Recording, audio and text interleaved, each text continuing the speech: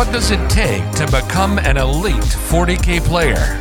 How do the top competitors overcome bad dice? The Competitive 40K Network presents Art of War, Unbroken. Insight into the game plans of the top players on the planet with your hosts, Blake Law and the Art of War coaches. Welcome to Art of War Unbroken. Champions may lose, but their hearts remain unbroken. I added the heart thing. I don't think Blake usually says that, but he's not here. We upgraded. So we've got Mr. Hunter. We've got Mr. Jaime. We've got all of the Space Wolves in one spot. Yes. With people not playing council, and we're not even talking about. I would say we're not going to be playing any wolves whatsoever. I'm going to get thrown into the bus for this one. We are here to chat with an elite player that has lost one or two games in a major event, maybe even a minor event if it's some list I want to talk about. Let's be honest, I just like to talk. And we are going to talk about what they could have, should have, would have done, and what they're going to do in the future. How it goes, boys? How's it going? Man, it's good, man. Good to be back. Excited to be here. Loving life, living long. We are going to be talking about Warzone Atlanta and a hot nid-on-nid matchup versus Mr. Paris and Mr. Lennon. Which now that we're on the show, we know how it went, but we're going to talk about the whys and the what could have. Set me up a little bit. This is Warzone Atlanta. It's got its own type of terrain set up. Tell me a bit about the tournament itself. Oh, yeah. So Warzone Atlanta, one of the best tournaments around. Cheeky plug in there.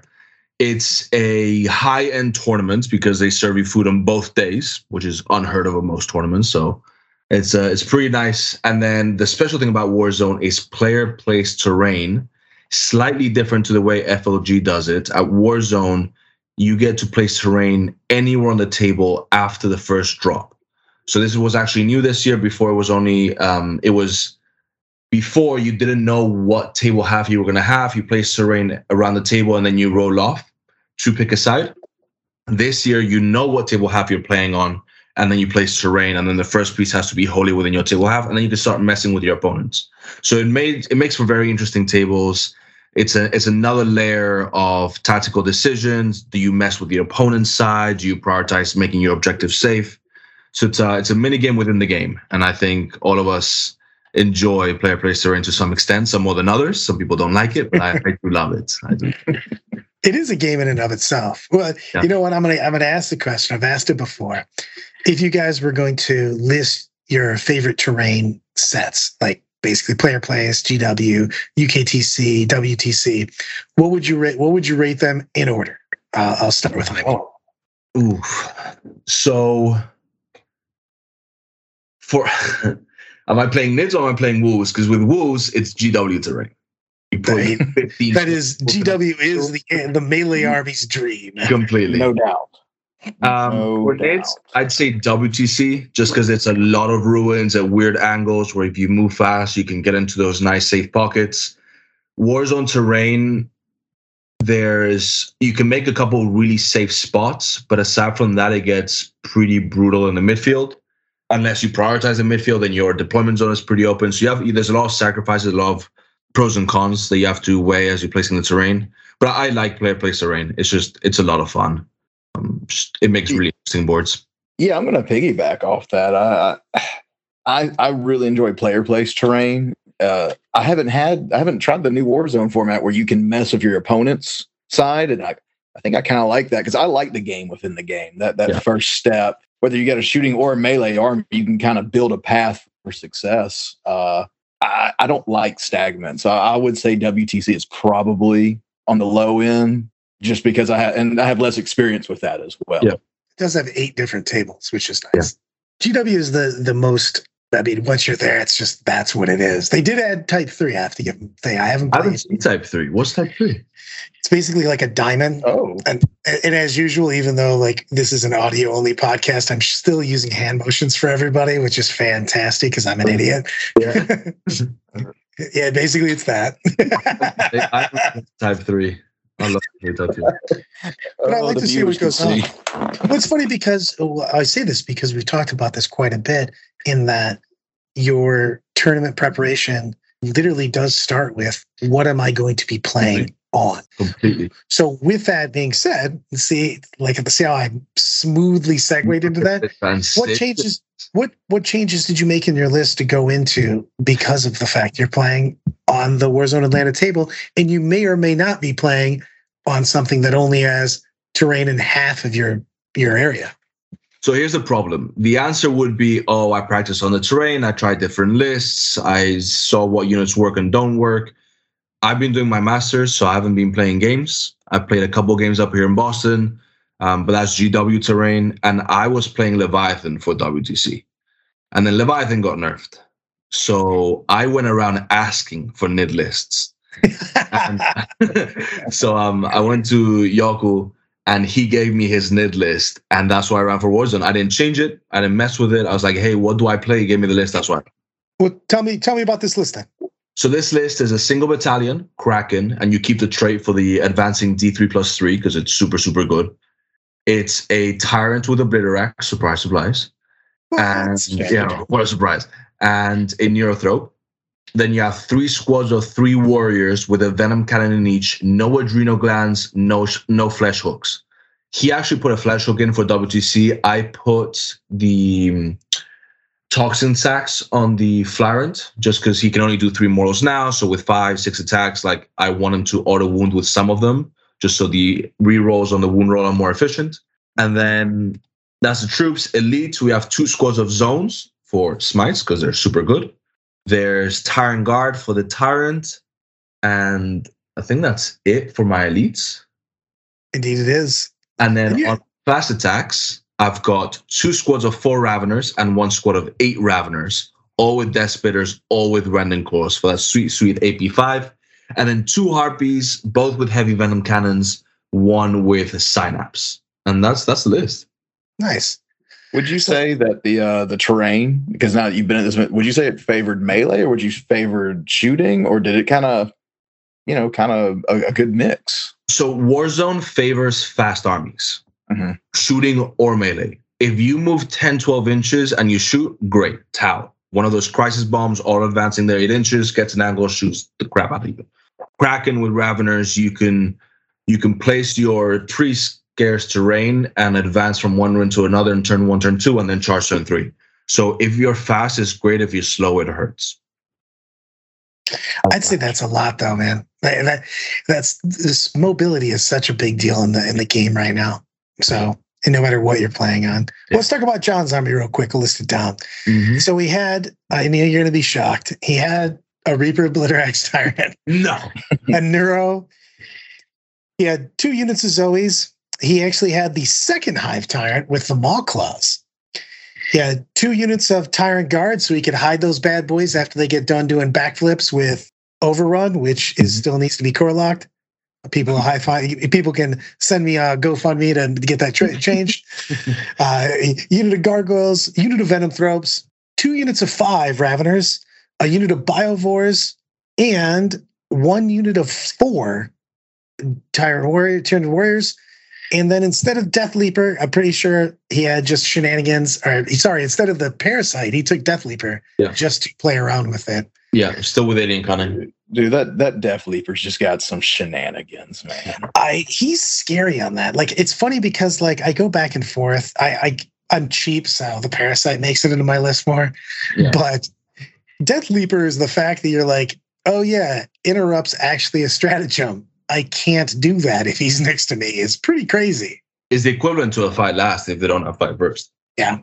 It's a big deal in this. Yeah. So give me a little bit about the mission, what secondaries you guys took, and what you thought about going into the mission itself. Absolutely. And I'll talk about the player place because that's the thing that happened as well. So mission, it was one of the quadrants. I don't remember exactly which one. We didn't move objectives. We didn't declare priority objective. I don't remember what the bonus was. It's either Death and Zeal or conversion. They're the same.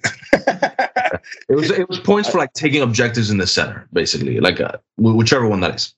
I definitely see that y'all's score was like low. It was a low scoring game. So yeah.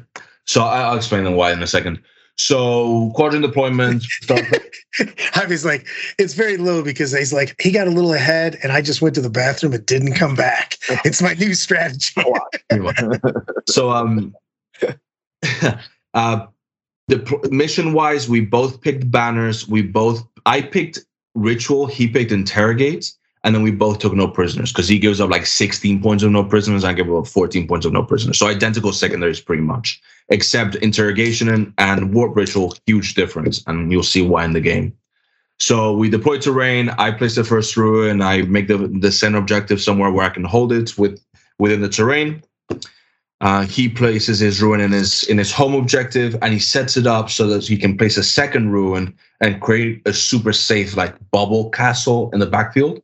So you can just have 2 squads of Tyrant Guard, 2 Tyrants on 2 different ruins, overrunning back and forth. I proceed to place a crater right next to his ruin, completely opening up his entire table half. Like, because these crates are like hand gestures for people listening. Huge, huge craters. Like, oh, great. Like, I've got him. Now he can't hide anything. And like now both Tyrant and Tyrant Guard have to be on the same side. He loses a ton of board control. I was super happy with the placement. So we finished deploying the terrain. I'm like super happy. I've won this terrain placement. And then we start playing. We declare our secondaries. And he goes first, moves up, sets up. And then that's when it starts snowballing. And I think there's a lot for part 2 of like little decisions that he makes that I feel like I was keeping track while he was doing them and then not really understanding the consequences late game of the little things he was doing. So part 2 is, especially with the gargoyles, you said you had 2 gargoyle squads in your list. Man, there's so many things you can do with those. It gets really, really nasty. I love, I love me some trash. So yeah. Those gargoyles, man, really throw you off. So who went first, who went second? And also, so you feel pretty optimistic now. You thought you got him in the terrain placement. Yeah. How did you think you were like, what was your game plan with this? Now that you've got that open area, what are you thinking as far as what you're doing? So going in, I've got 2 harpies with heavy venom cannons. Those are 4 damage each. So that means Biovores, Raveners, Warriors through -1 damage. They're all dying unless they have Catalyst to every single failed save. So I feel like harpies are a huge advantage in the mirror. Then he has 2 squads of 5 Raveners, and I've got 16 Raveners. So I've got a Ravener advantage. I've got more board presence. I've got 3 squads of 3 Warriors, and Warriors are hard to kill, right? Like they're really good troops. And the only way he's going to kill them is by dedicating 2, 3, 4 smites to go through 9 wounds, and then charging. He's got no shooting, and then I've got venom cannon, so I can chip at range. So I felt like I had a list advantage. The second Tyrant is cool, but like as soon as it whiffs, like it all goes downstream. So I thought I had a list advantage going in. My game plan was to keep the harpies alive because every turn that is shooting is 2 dead Raveners every single turn. And then the Tyrant, just wait for him to make a mistake. He had the Venoms, which makes my shooting is a little worse. But I've got so many shots with rerolls, direct guidance, reroll wants to hit. So my Raveners are shooting pretty well. They have Death Spitters, right? So that big squad is like what's 8 times 3? 24 shots. A ton of shots. So I thought I had the list advantage. And then he went first, which is good for me because that means I've got control of the primary on the bottom. He moves up, and then with Tyrannid Mirror, you have to declare the imperatives at the same time. So he writes down his, I say mine, then he shows me his. Turn 1, he declared the 5-up invuln because he had to come out. I didn't declare any imperative because like he's not going to do any damage to me turn 1 because I've set up pretty defensively. And all he does is he sends a Tyrant in, the Moz guy, kills a squad of Warriors. I did -1 damage because now he needs 2 hits. To kill 1 guy. 2 hits to kill 1 guy, and he's got 6 attacks. I'm like, as soon as you reroll a 1 into a 1, you're dead. Mm-hmm. On 6 dice, rolling 1 into 1, it's not great odds, but it's like, this throws the game off completely if he fails. Yeah. But he didn't. He made all my work. So I lost a squad of Warriors, overruns back, and that's pretty much all he did turn 1. And on my turn 1, he had set up the gargoyles off the objective, but within range, where in his next command phase, if I don't kill the whole unit, he can just like grow back D3+3 gargoyles onto the objective. I'm like, I see what you're doing. Let's kill the gargoyles. Being an idiot, I start split firing everywhere. Oh, I'm like, dreaded split fire. I can kill 1 Ravener here. Great. It all goes wrong. I leave 2 gargoyles alive. And he goes, D3+3, string them onto the objective, 12 primary. Damn. sad times. Really sad There times. should be just a clinic called "Do Not Split Fire." Not split. Just an hour of My that on favorite repeat. thing about this is you went, I see what he's going to do. I better make sure he's able to do it. Let me help him. Because these are gargoyles with -1 to be hit from the venom throws, -1 because he put them into a forest, and then 5 up in one. Like they're not. It's 10 wounds. It's not. You need a decent amount of stuff to kill him. So I was an idiot. And then to add a little more salt to the wounds, both my harpies with heavy venom cannons shot his biovores. I killed hand gesture 0. Now I need to know about this a little bit. That's a boss mode play on not killing any bioforce. He made 4 out of 4 5 up in ones. Nice. 5. Was it 5 or 4? I think it was. You didn't plan for that? I did not plan for him. That's ridiculous. Clearly, he's going to make those. Yeah, that was my plan. Yeah. So, because those spore mines, like those spores add up over turns, and like I can have Catalyst, I can have my Feeling Pain from my Nerf Threat against mortals, but eventually that adds up. It's an extra body dead every turn, and it's a huge advantage if I can kill him turn 1, and I failed. I just didn't kill him. I was like, crap. All right. Before we go any farther, and because I got snagged by this from Steve Joel last time, even though he was on a different continent, over the course of the weekend, what would you say was your MVP and who's in the chopping block?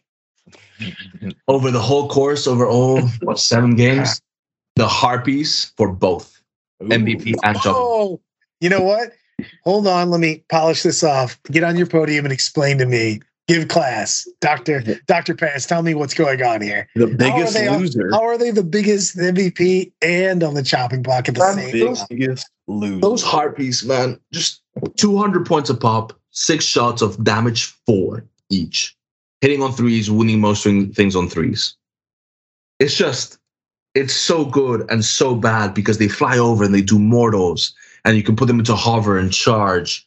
And like they're T7, but for a turn they'll have a 4 up in one, so like they're kind of swingy to kill.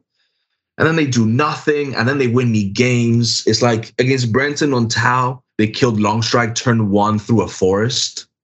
I was like, yeah, like oh my god, like look at that. He just lost like the one thing he was banking on to like table me in one turn. Great. And against John, they didn't kill a single Biowar. And against Nick, they auto win me the matchup, and I still lost the matchup with 2 Harpies in the list. Like it's. I love everything about it because if you could just see Jaime right now, this is fantastic. You look like you're explaining this bad girlfriend that you keep going back with. She's like, look, man, she only set my closet on fire once. I swear she's changed. I swear. It's good when it's good, man, but when it's bad, it's bad. I hear you. I don't know what to say, man. It's just those Harpies. I pull them out of every single list, and then I put them back in. Just because I feel with like Kraken and Ravener spam, you struggle against T7, T8, because most of your army is strength 6. So having those big shots is great until you hit on 4s because of a forest, and you wound on 3s, and then you go into a 4 or 5 up in one, because everything in the game has a 4 or 5 up in one now. Would you say that the Harpies, and this may be worded in a weird way, they may just be giving you an easy advantage, an easy mode, but when you get to the top tables, they don't, you know what I mean? When you get to the elite, the people that know how to play against them, do you think they're now more bringing you down than... So like, are they a win more condition, basically? Like, yeah, that's a great way to put it. Because they get you there, but they're not sealing the deal at that point in time. Yeah. Mm-hmm.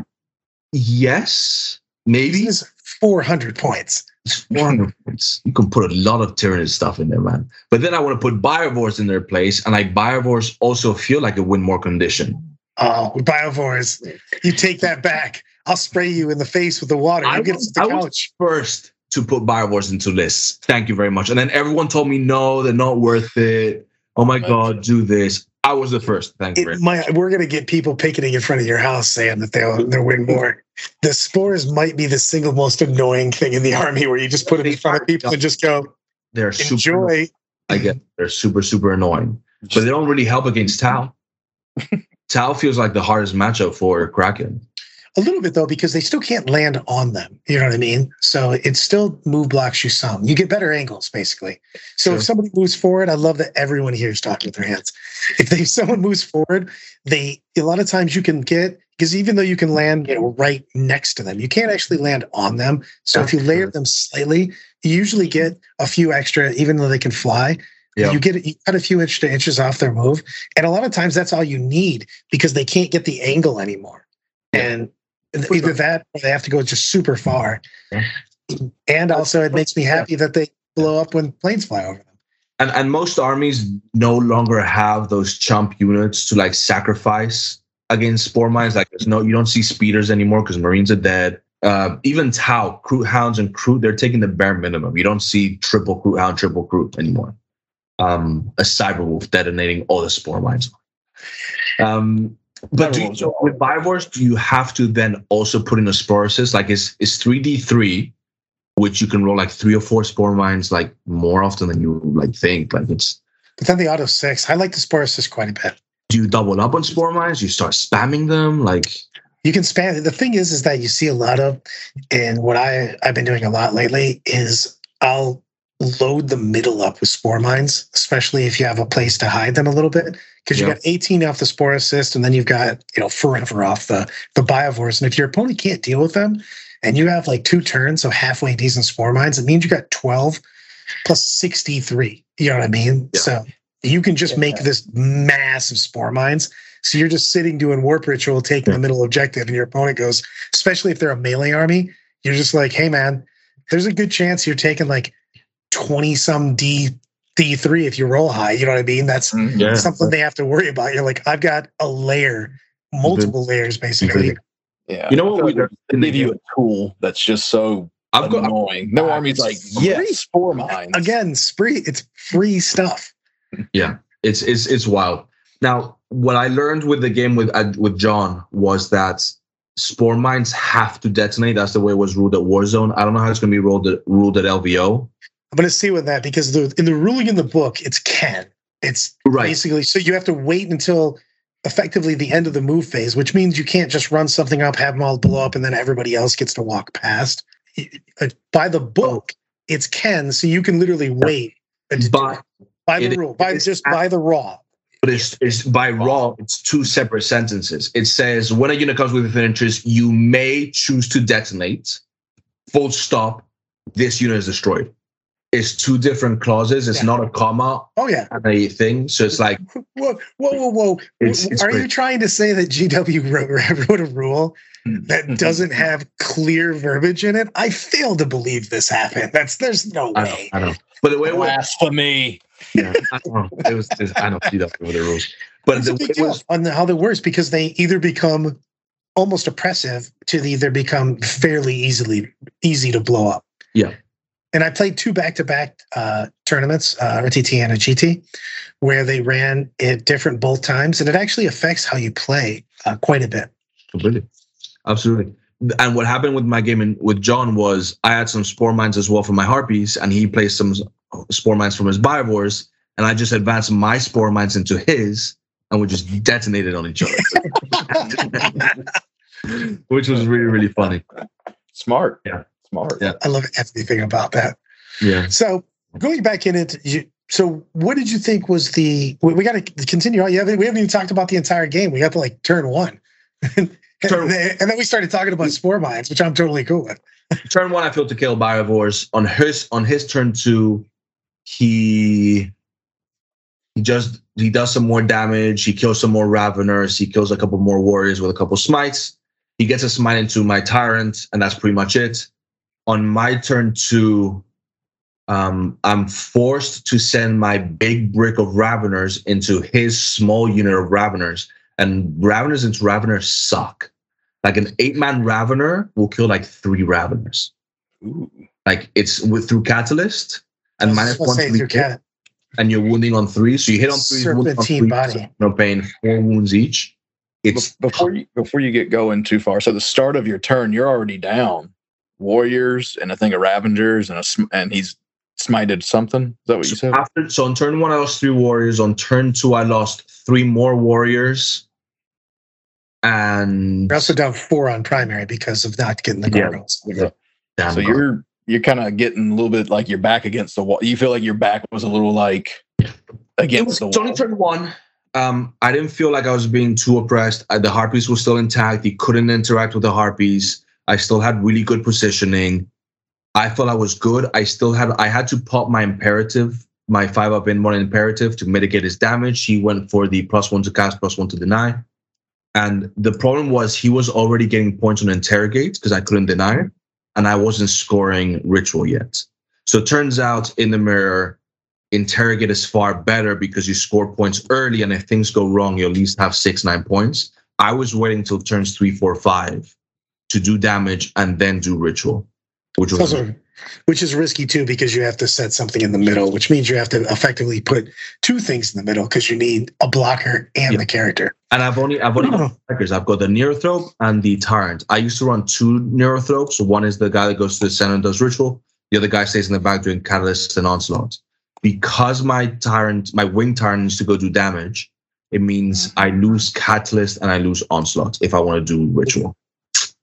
No, and you're only getting a little spread. Your resources are getting so spread. Yeah, with 2 characters, ritual's not viable. I should have done interrogates like John took. Yeah, but yeah, turn 2, I've lost some resources. Turn 3, he does a full push to the middle, puts 6 Tyrant Guard and Death Leaper in the center. I try to go in, I make some mistakes. I kill a Tyrant Guard model that I shouldn't have, meaning my Tyrant can't activate, so he can't overrun away. I tag a couple of his things. My Harpy goes into hover mode, charges his Biovores, and then the other Harpy fails to kill some Venom Throw, so he keeps another objective, getting another 4 points on primary. Like, it was a couple of things, a ton of like mistakes and decisions on my side, just snowballing with like little dice mistakes also going against my favor. Like, 1 Venom Throw surviving is all he needs because they're fearless, and then he just advances it onto an objective. He removes one of my banners. It's every model that survives in the mirror hurts a ton. Like, you have to start killing units. And I left a lot of single models alive. 1 warrior, 1 Venom Throw, 1 Ravener. So it's a big deal in that because of a small amount of points, especially when you're playing a mirror like that, because the game literally gets very dicey as far as who's up. And the thing is also you were forced to commit. And I say that a ton. Playing 9th edition 40K, being behind is not where you want to be. It has to be even or slightly ahead because your opponent basically just makes the Bugs Bunny X on the ground with the safe hanging over your head, but there's nothing you can do about it because you have to now take away one of his objectives to continue. Exactly. After turn 2, he had an 8-point primary lead, and at that point, I had to play into his game. I went in having the advantage. I made a couple of mistakes that gave him the lead, and then we started playing his game, and he plays a control game. I was playing an aggro game. So we ended up with it was still a close game. Yes, because we didn't finish it. Uh-oh. He stopped turn 4, and in turn 5, he was going to score quite a lot of points, and I was only going to score 4 primary. So WGC, I think, would have been a 13-7 to him. Something like that. Still a closer game. Maybe a little. It was a 15, 20 point game. I'm going to throw this out here. Singles games, singles matches, or just singles events. What do you guys think about our current scoring situation versus differential scoring? Hunter, you can go first here. I think for a singles event, man, it's got to be all or nothing. Like, it's in a team event, I get the differential, but like for a singles, for you to get an overall champion, you know what I mean? Like an overall winner, you need the point. You got to have some way of measurement of points because I'm terrible at math, but like when you win in a differential event and it's a 10 set or a 12-8 or something like that. Basically an 11 difference between. Yeah, it's like there's a difference between like it gets grouped together versus like if it comes down to who's the winner, it's like, well, I had a 12-8 and Brad had a 12-8, but really if you did the points, he had a 12-point win to my 11. There's got to be some way to. I get you on that. To define. My only thing about that is that, and this is why I put it out there a lot, is when you get to a certain point in the game, it doesn't matter anymore because I'm not going to push. Like if you and I are playing and you get ahead, I no longer care, or you no longer care basically what I score because you got your 100 or whatever. All you have to worry about is that. So we're playing 5 objectives. Yeah. You just sit on your 2 objectives and you go, I just don't care what you do anymore because you got to that point where I no longer can come back. So we just don't even play the last 2 turns basically or whatever. Or you just don't go back and contest. We play 2 non-interactive turns because you don't have any reason to stop me from scoring any points. That's my thing. I'll go. I jumped over. Jaime, what do you think? No, I'm 100% with you. It's the differentials forces you to consider your opponent's points, and that doesn't happen in single events. Like as you said, you can win 100 to 95 every single one of your games. Doesn't matter. And then winning a game by 1 point on a single swing in differentials, it's a draw, right? Yeah. So I don't like 1 point wins being a draw at single events because sometimes you'll get really hard games. And like if you win by 1 point at singles, that's a win. At team events and WGC or whatever, like a draw, great, whatever. Like you're keeping it so tight that there isn't a winner. But I like the fact that like you can't just score a bunch of hundreds, your opponent score 95s and suddenly you're top of the leaderboard.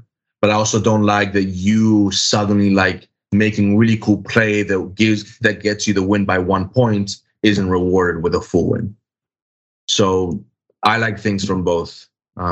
It's just I like the fact Brad said that you have to deny points to get a differential. Honestly, I would say that my favorite would be like a strength of schedule scoring. Yeah. Like win strength of schedule. I think if you run the gauntlet, if I go to a tournament and I beat Brad, Jaime, Nick, I run through the Art of War gauntlet and somehow I'm 5-0, but then someone else goes 5-0 and they got more points than me. Yeah. I think I ran the gauntlet, man. Like, and then we rock, paper, scissors. I was going to say, I'm going to double that up though with, what are your thoughts on when people come from behind? Like you got 2 guys that are 5-1, but one guy lost his first game or something. So he plays, and then you end up with, I guess strength of schedule would go completely on that. So it made me think of it. So strength of schedule, once you, even if you lose your first game, you start playing against weaker players, people in the same, who also lost games. Eventually you've won so many games that you're also back up to where the strength of schedule again to paired into good players. So that comes down to how pairings are done. And the way Warzone did it was you get paired randomly within win pool. So it doesn't matter when you lost the game, you get paired against players with the same performance, and then strength of schedule is for the ranking. Which those poor people, when Naden decided he only was going to show up for Saturday and Sunday. just elbow dropping new players. It's like, man, I had a tough day on day 1. I guess today I'll be a little bit easier. Nope. Sean walks in. Hey guys, I also have 0 wins. And he did it with a gorgeous army. He came up with his orcs, and his non-metallic metal was incredible. So he shows up, destroys people, but look how pretty my minis are. My other thing is I'm going to get your guys' opinion before we go into the Bradnick, because I need to talk about plays you could have, should have done. Yeah. What are your thoughts on locking in the top, either top 2 or top 4 going in? Because it's something that really is, it's sad to see sometimes. You see, I got a ton of friends that do really well, and you go into that finals and you lose that final game, and then you drop like 6 spots down. You know what I mean? Because you had a really low scoring game and a bunch of people leapfrog you, even though you had a great tournament, but maybe you had a very tough game in the finals. So that's what strength of schedule does, right? Like if you've gone to the final top 2 tables, you've won all your games, you've got 1 late loss or no losses. I would agree. Like if you've made that far, you shouldn't be jumped. What do you think about that, Hunter? Like once you've climbed that ladder, and I don't know when the cutoff should be, but there's if you're playing the top table, man, it's me versus Richard Siegler. Winner take all. The loser of that match is number 2. Like there's no reason for whoever loses that match to drop out of top 10 or whatever it is, versus someone that, it's respectable to climb, win your second bracket or win your, do as good as you can. But I think once you make whatever the cut is, I don't know where you make the cut, but yeah, to punish someone for, the strength of schedule, playing harder opponent. Put that on the final 2 rounds. Say again. Would you do like a Swiss pairing for the final 2 rounds, like a seeded? I like that. I actually like brackets quite a bit because I also like the fact that you can. I'm torn on it because if you do like a 16 bracket or an 8 or whatever you do, if you do that, the person that's just got cut off can't do any better. You know, he can literally just maintain status quo. But for the rest of the tournament, it's like having 2 tournaments, and I really like that. You're like, hey, you know, I lost a game, I lost 2 games, whatever you lost, you know what I mean? You're now in bracket whatever. Mm-hmm. You now have another chance to now win your bracket. Yeah. It's like another tournament. Yeah. And I like that because I hate when you see a decent amount of drops and not having a lot of people at the awards ceremony. I want to see everybody involved. I'm a man of the people. I want to see more people out there.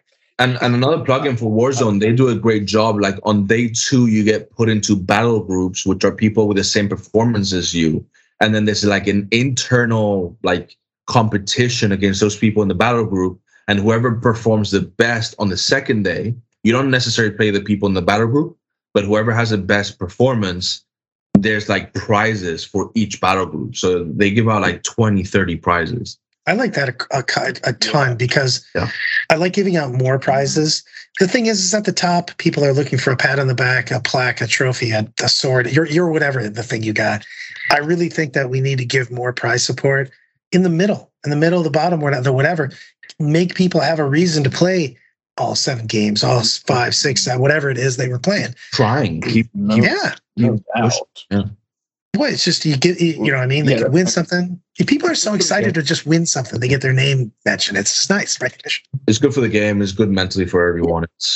Winning is always fun, right? Like, and I think we can, and you know, kind of give another plug to Warzone Atlanta. I know when I went last year, I didn't go this year, sadly, but they had all types of cool like competitions and like kill counts and call out that you could go for. Like it was like, look, even if you were losing.